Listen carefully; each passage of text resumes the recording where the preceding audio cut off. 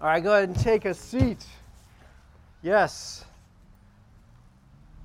It's a little cooler today. This is the first time I'm feeling it, and we will sort that out, whether or not to be inside, outside. We'll figure that out as we go. But today we're going to come back to this message series that we've been in called We Are the Church. We Are the Church. And we're kind of focusing in on what God is doing in the world, who we are, who He's making us to be, where this begins, what we're supposed to be doing now, and what's coming. And I was thinking about these ideas this week as we got an invitation from a group of people to have dinner together. It's been a while, and there's a couple of couples in this group that we have been disconnected with. We used to go to church with them. We used to be on mission together with them. Great people, great families. This was several years back. But something happened to these families, and they go to other churches or they move, and we bless them. But in this case, they moved away from the church, period.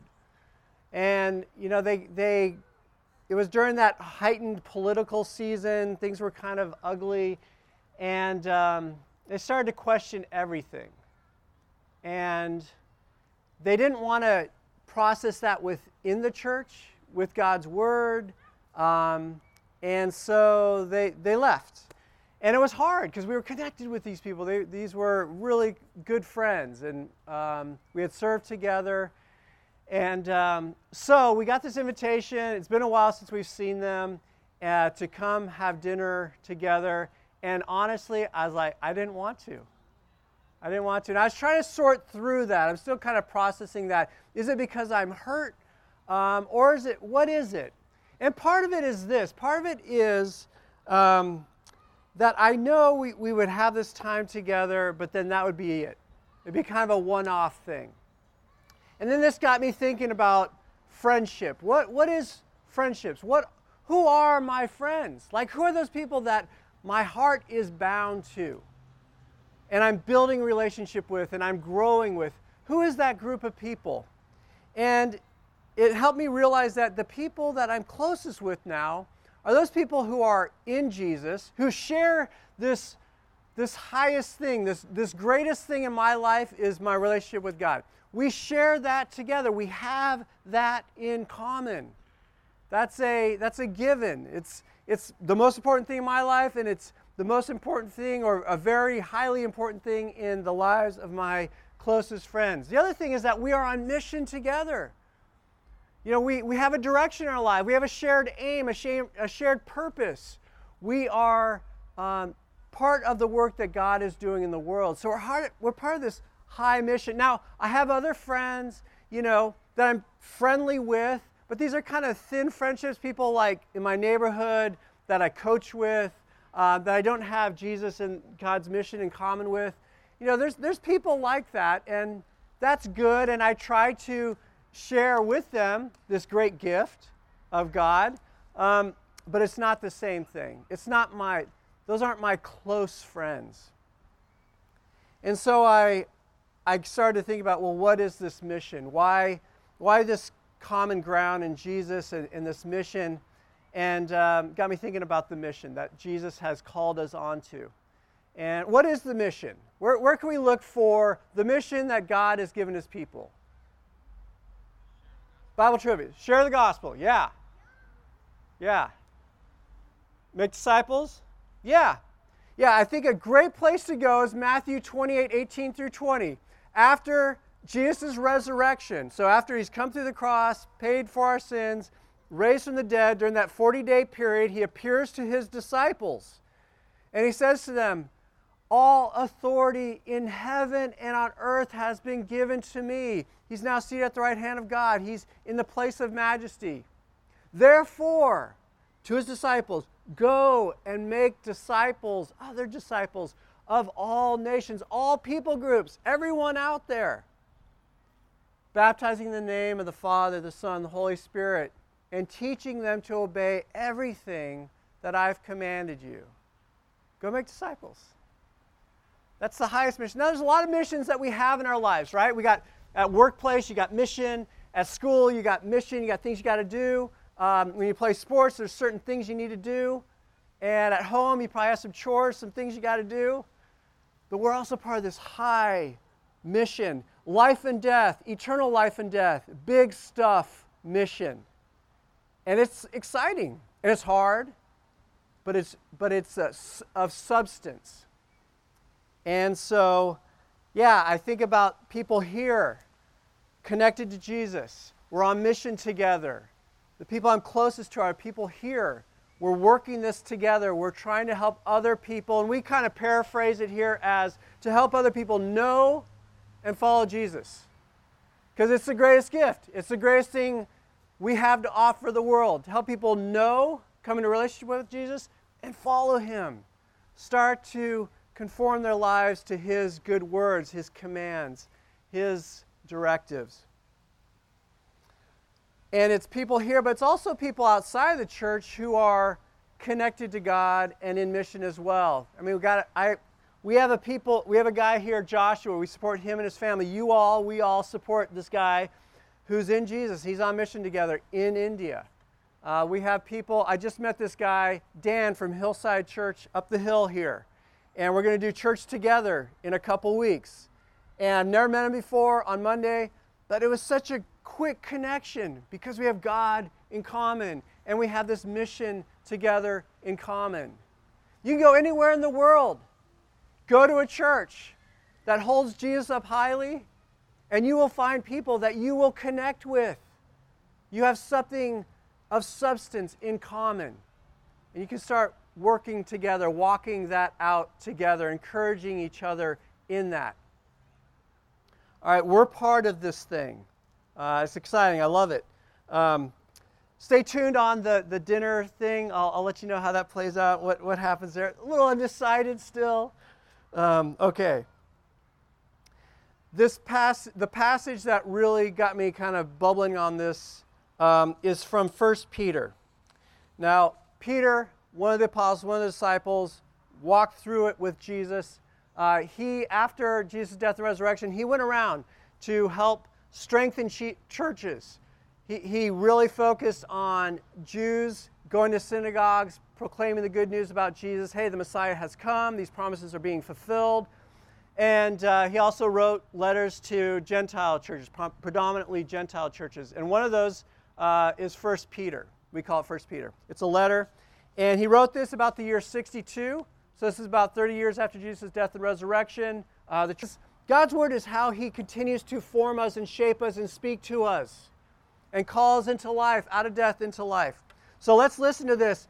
And kids of all ages, listen to this. We're going to look now for the main subject.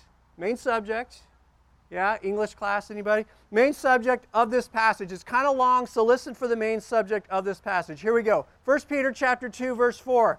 As you come to Him, the living stone, rejected by humans but chosen by God and precious to Him. You also, like living stones, are being built into a spiritual house to be a holy priesthood, offering spiritual sacrifices acceptable to God through Jesus Christ. For in Scripture it says, "See, I lay a stone in Zion, a chosen and precious cornerstone. And the one who trusts in Him will never be put to shame." Now to you who believe, this stone is precious. But to those who do not believe, the stone the builders rejected has become the cornerstone, and a stone that causes people to stumble, and a rock that makes them fall. They stumble because they disobey the message, which is also what they were destined for.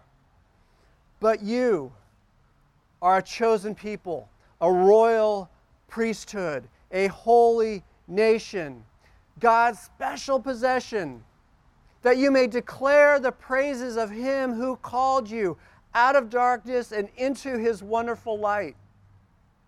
Once you were not a people, but now you are the people of God.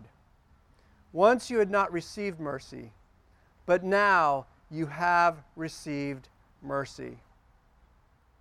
Okay, a lot in there. Hope you're able to hang in. Main subject, anybody? Yes, Sophia. No money today, but applause.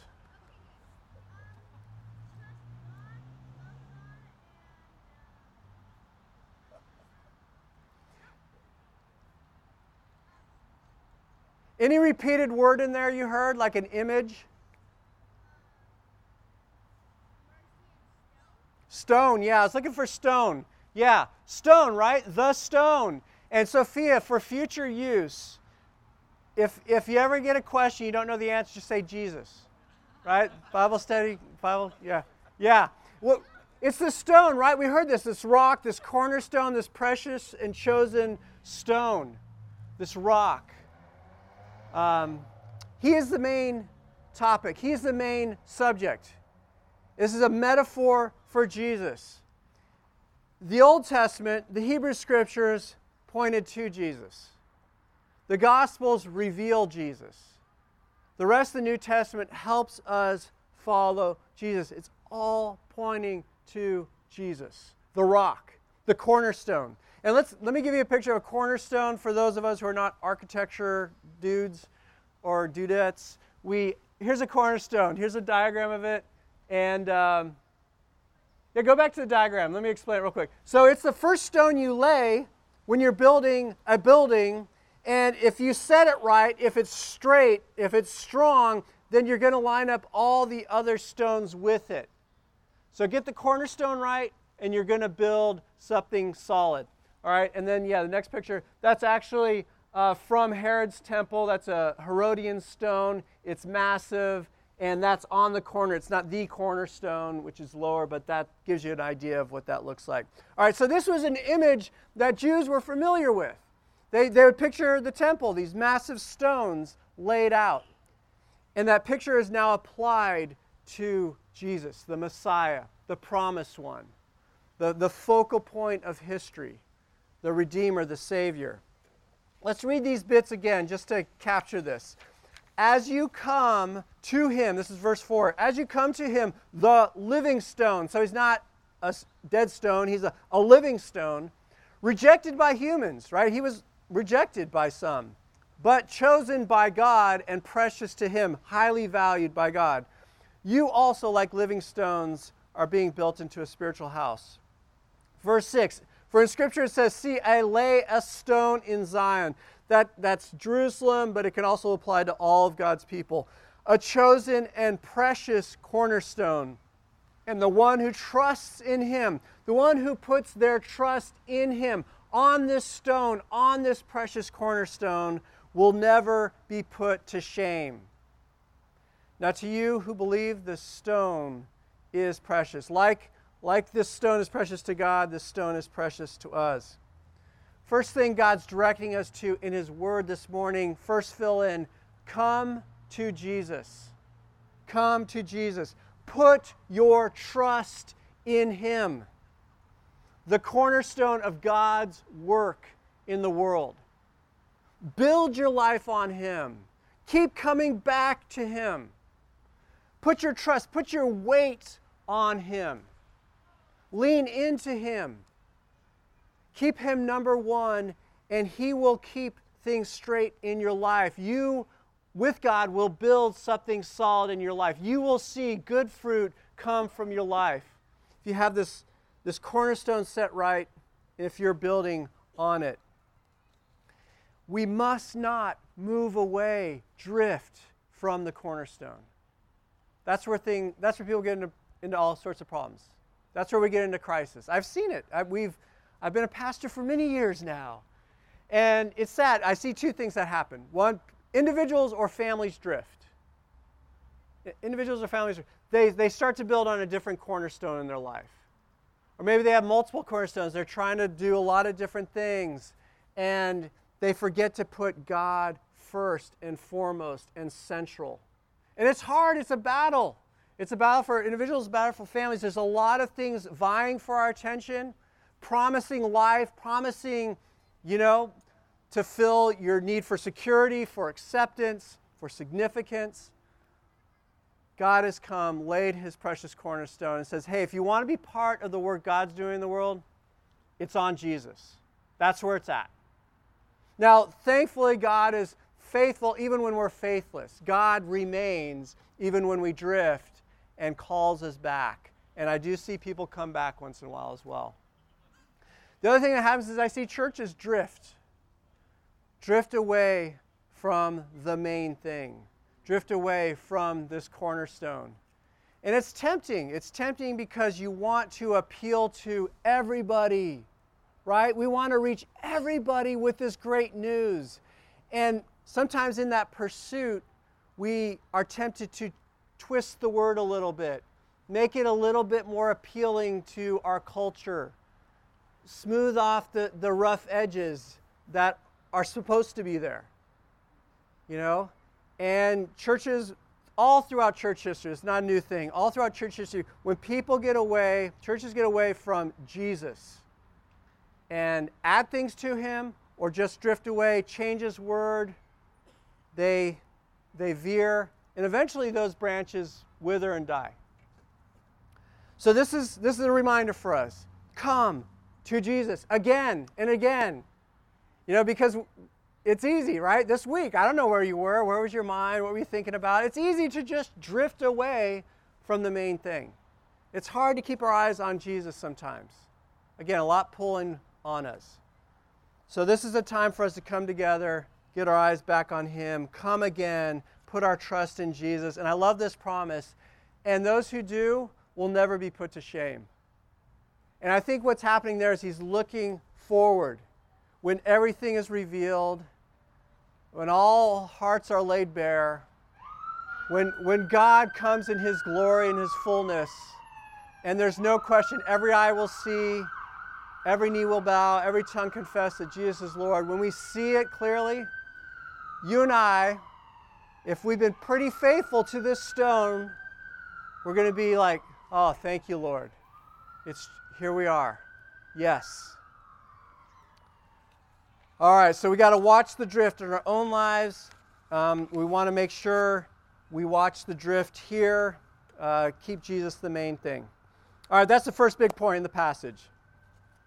And when you do that, when you come to Jesus, that precious and chosen cornerstone laid by God, and build your life on him, something happens. God does something with you. Let's read it again, verse 5. Listen to what God does in you as you come to him. You also, like living stones, are being built into a spiritual house to be a holy priesthood, offering spiritual sacrifices acceptable to God through Jesus Christ. Verse 9, you are a chosen people, a royal priesthood. Wow, what does that look like? A holy nation, God's special possession, that you may declare the praises of him who called you out of darkness into his wonderful light. Come to Jesus, put your trust in him, build your life on him, and you become part of his spiritual house. You could say temple. His royal, that's kingly, that's royal priesthood. His holy, that means set apart to God. Set apart from the world, set apart to God. His holy people. His special possession. That's the church. That's who we are. We, the church, are these things. And it can be easy to forget. These are big words. We're going to unpack some of these here, right? Let's look at this first thing. We are living stones in this house that God is building on the cornerstone. We, like Jesus, little guys, are being built on this cornerstone. We've come alive in God. God saved us. He builds us into his house. And the temple in Jerusalem, it's not there anymore. It's been leveled. And it's a way of God indicating to us clearly, emphatically, that old age is gone, the new has come. And where's this temple now? Sitting right there, sitting right there, sitting here. Wherever God's people are, who are filled with his Holy Spirit now. cleansed by His blood, His sacrifice. We are filled with His presence. We are the temple of God. We are the living house of God because of what God has done. I forget that. That's tremendous. Here we are, this mobile living temple in Walnut Creek in the park. That's pretty cool. Wherever you go this week, you bring God's presence with you. And that takes us to the next thing. You are a royal priesthood. A priest is somebody who mediates between God and humans, others. Isn't that wild? God is calling you a royal because you're attached to the king. Priesthood. We bring God's presence where we go. Right? Because He's with you. He's in you. Everywhere we go, we have an opportunity to help others connect to God, see God, hear about Him, hear His words that He spoke to us, that we get to speak to others. We are His royal priests. We're His plan A for helping others come into this house and be built into this spiritual house.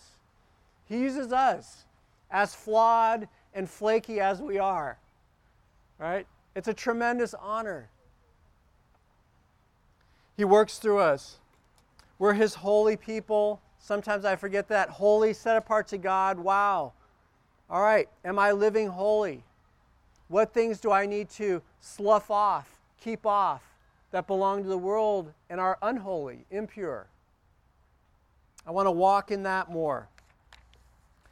As we do this, as we live as His royal priesthood, His holy people, His spiritual house, we do a couple things. And maybe you heard them in those passages. Listen to what God calls us to do. This priesthood, royal priesthood, listen up. Here's what we're called to do. Verse 5. You also, like living stones, are being built into a spiritual house to be a holy priesthood, offering spiritual sacrifices acceptable to God through Jesus Christ. Let's look at that in a minute. But also, you are a chosen people, a royal priesthood, a holy nation, God's special possession. This is verse 9. That you may declare the praises of Him who called you out of darkness into His wonderful light. Number one, next fill in, offer spiritual sacrifices to God. What's a sacrifice?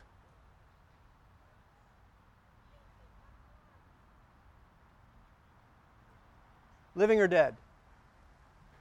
A sacrifice is something that is killed to appease God, to please God. He's given us all these sacrifices that we can make that honor God, that please God. Now, shifting from Old Testament to New Testament, what do those sacrifices look like? What does that mean? What would be an example of a sacrifice God calls you to make to honor Him, to please God? What's that? Give up something. Yeah, man, right? Following Jesus, you're going to have to give up some things that don't fit who you are in this new thing anymore. Some old things. Sometimes some old relationships that just bring you down, or that you know that God's not working in that. Activities. Certain shows I can't watch anymore. I used to have just a terrible sense of humor before I became a believer. Just kind of cutting and mean, and I had to unlearn that. And I'm still working on my new shtick, but I had to let go of something. It was a loss, kind of. But then in hindsight, no, it's greater, it's better. My language, I grew, college, I just got accustomed to some pretty bad language. I won't give you examples. I had to change that, and that takes a while. And once in a while, it's still wired in there somewhere, and it pops out. But I don't want to. It doesn't fit me anymore. Now that I'm part of God's special possession, His holy people, His royal priesthood, His spiritual house, it doesn't fit anymore. Other things. Other sacrifices. I had one so we had a small group on Friday, men's group, lunchtime, and my car had some issues, and I was telling Gary about it, and he said, why don't I come see it? Let's go check it out. And it was great. He diagnosed it in 2 minutes. It would have taken me, several hours and headaches and probably taken to a shop and maybe some money. He made the sacrifice just to say, hey, let me take a look at it. So serving each other, blessing each other in that way. A lot of sacrifices God calls us to make.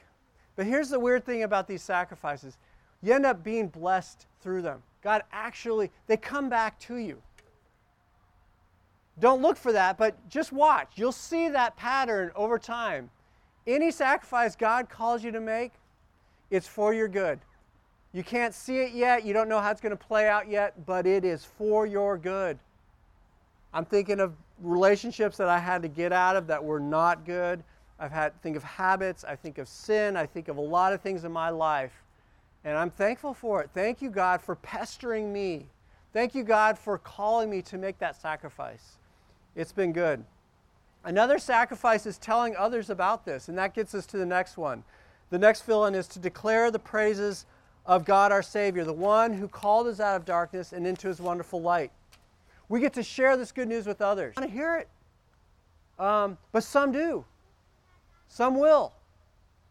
And it's awkward. It can be uncomfortable.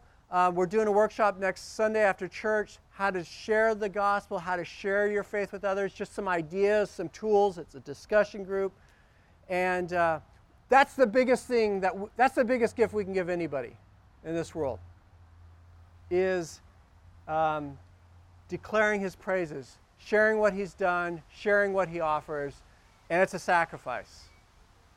Once in a while I go out, I try to do this cold contact evangelism. It's awkward, it's uncomfortable, I never want to go, but I'm so thankful I do it afterward.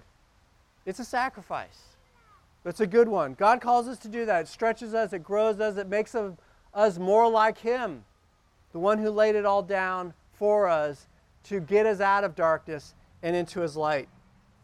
One of the people I think of who declare His praises regularly is Arthur. He told me about, he went to the doctor recently, and he'll tell you the full story. But he's always just sharing with people what God is doing in his life. And part of it's because people see it in him. And he just goes with it, though. You will have an opportunity this week or the next couple of weeks to share something about God. It may just be as simple as, I went to church on Sunday. It may just be opening that door of conversation. It may be just saying, thank you, God. Oh, I'm so thankful to God. Oh, man, just saying that out loud more, declaring it, getting it out of the closet, getting it out of the darkness, and putting it on a stand and sharing it with others, being more free to do that. It's the greatest gift. And it's sometimes a sacrifice, and sometimes it's hard because of this next point, fill in number 3. Some people will reject Him. Right? We heard that in the passage. Some people will reject the stone. For those who do not believe, some will reject Him, not believe, disobey the message. Disobey it, reject it. Stumble over Him and fall. The cornerstone. He calls us to build His life on Him. And some stumble over Him and fall. Expect it. People rejected Jesus. They're going to reject you. And it's not always going to be because you didn't do that very well or you didn't do it perfectly or whatever. It's the nature of who we are now. Some people reject it and some will accept it. God will use you to help others get their attention on Jesus and find life in Him. It's how all of us got here at some point, right? Somebody shared this with you at some point in your life. Some member of His royal priesthood. And they weren't wearing a collar. They were, I don't know, maybe they were. All right, we get to do this. Now, there's a picture that ties this all together. And some of you have seen this. It's been a while since we've done this, but part of this is the backstory of how we got the name Open Table Church. But I think this is an image that draws it all together. If you have a bulletin, it's in color on your bulletin. I encourage you to look at it because we're going to discuss it for a little bit. It's a painting from the early 1400s. If you need a bulletin, just raise your hand. It's a painting from the early 1400s, going way back, by a Russian artist, Andrei Rublev. All right, and there's two images simultaneously. This refers to Genesis 18, the three visitors who came to Abraham. But Rublev is really bringing to the forefront another image, an image of the Trinity, and that's the name of this painting, the Trinity. And we see three figures here, right? You got on the left to right, I'm going to point out a few things. Left to right, the Father, the Son, and the Holy Spirit. And if you look at the Father, the figure on the left, what's he wearing? What color? How would you describe the color of his robe?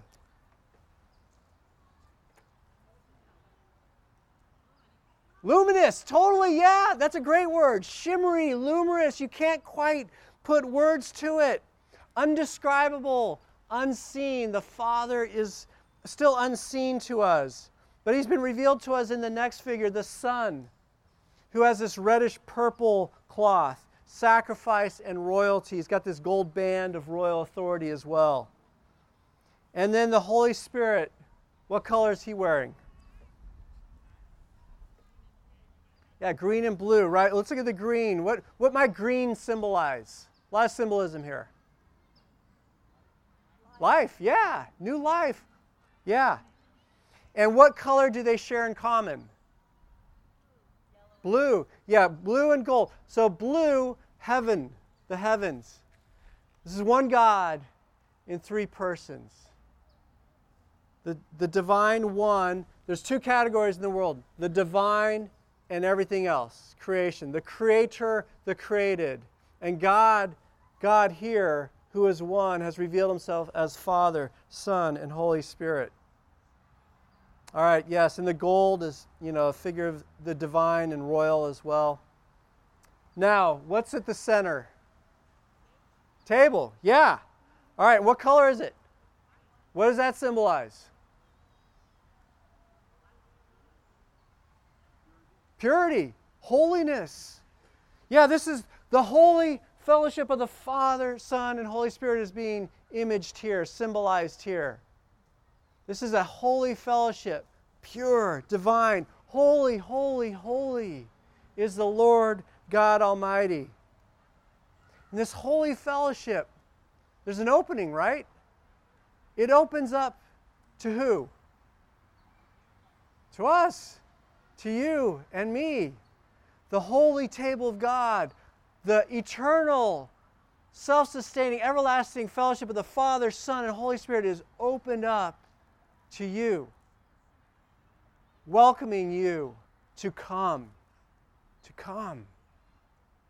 to rest, to sit, to be in fellowship with the Father, Son, and Holy Spirit.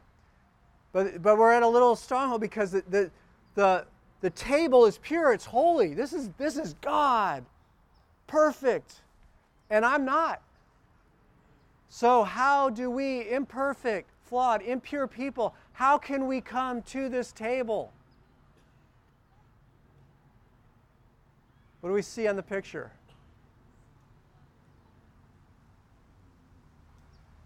The cup, the center. Right? The center, arguably, of the picture is the cup. Jesus is pointing to it. Right? Directs our attention to the cup. It's the cup of God's wrath that Jesus drank for us. Right? He drank the cup of God's wrath on the cross for you and me, for our sins, the wrath, the punishment that you and I deserved for our sins. Jesus took that in himself so that you would not have to, so that the table can now be open to you. This is way different than the Old Testament system where there are all these boundaries and blockers. Now, through Jesus' once for all time sacrifice, we can come into the presence of God. Ephesians 3:12 says, you can come now with freedom and confidence because of Jesus, because of what he's done for you. Whatever your week looked like, wherever you've been the last 3 months, 6 months, 2 years, 20 years, the table's open to you through the sacrifice of Christ. Takes a little humility, saying, yep, I can approach because of what you did for me, Jesus. Yes, I fell short. Thank you for this invitation. Thank you for opening a way for me to come into the fellowship of God. He's calling you into relationship. He's calling me into relationship. Okay, one little bonus thing. Not to get too geeked out here. So, Jesus is pointing from above down to the cup. The table is like this ground, this place of meeting between humanity and God, where we can meet with God. What's the Holy Spirit doing in relation to the table? Yeah, it's touching it, right? He's got his finger on it. The inbreaking of the Holy Spirit, the holy, living, powerful presence of God, comes to you and me when we meet with him, when we draw close because of the blood of Jesus, his sacrifice for us. When we come into his presence, the Holy Spirit breaks into your life, touches you and me. This is the invitation. If you're outside of fellowship with God, the table's open. The table of God is open to you because of what Jesus did for you. You're not qualified to just stumble up to that table on your own. Jesus qualified you by his loving sacrifice for you, by the cup at the center of the table. And if you've been drifting and kind of wandering and, come to the table again. And we need to come to the table regularly, right? I need to do this daily. I need to go to God regularly to get my mind set right, to get my heart set right, to get my relationships set right. It's available to you anytime, all the time. All right, so let's come together to it by taking communion. You're welcome to take communion. Listen to what is happening here. You should have a little cup if you want to join us. If you don't, if you're not quite sure what's going on, you're not ready for it, that's fine. Just observe, just hang tight. And this is what Jesus did on the night before he took that cup of sacrifice. Remember him in the garden? Father, take this cup from me, but not my will, but yours be done. This cup of God's wrath for our sins. At that Last Supper together, before they went to the garden, Jesus took bread, he gave thanks, he broke it, and he gave it to his disciples, his friends. He said, take and eat. This is my body. Jesus laid down his body on the cross so you could come into his fellowship. So let's take and eat together. Thank you, Jesus.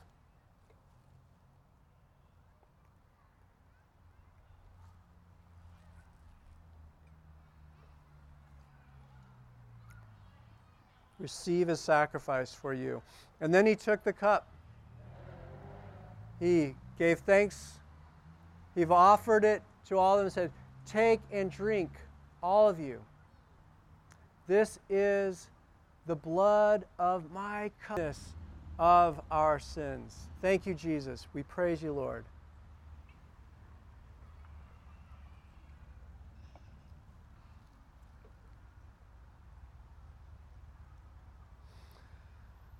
Thank you, Lord. Thank you, Lord. Thank you for your great loving sacrifice for us, Son of God, King of kings and Lord of lords. We thank you for laying your life down for us that we can be accepted by God. We can be put in right standing with God. We can come to your table with freedom and with confidence, not because of our goodness, but because of your goodness for us. We thank you, Lord. We praise you, God. We ask this week, Lord, that you would help us remember to come to you again and again.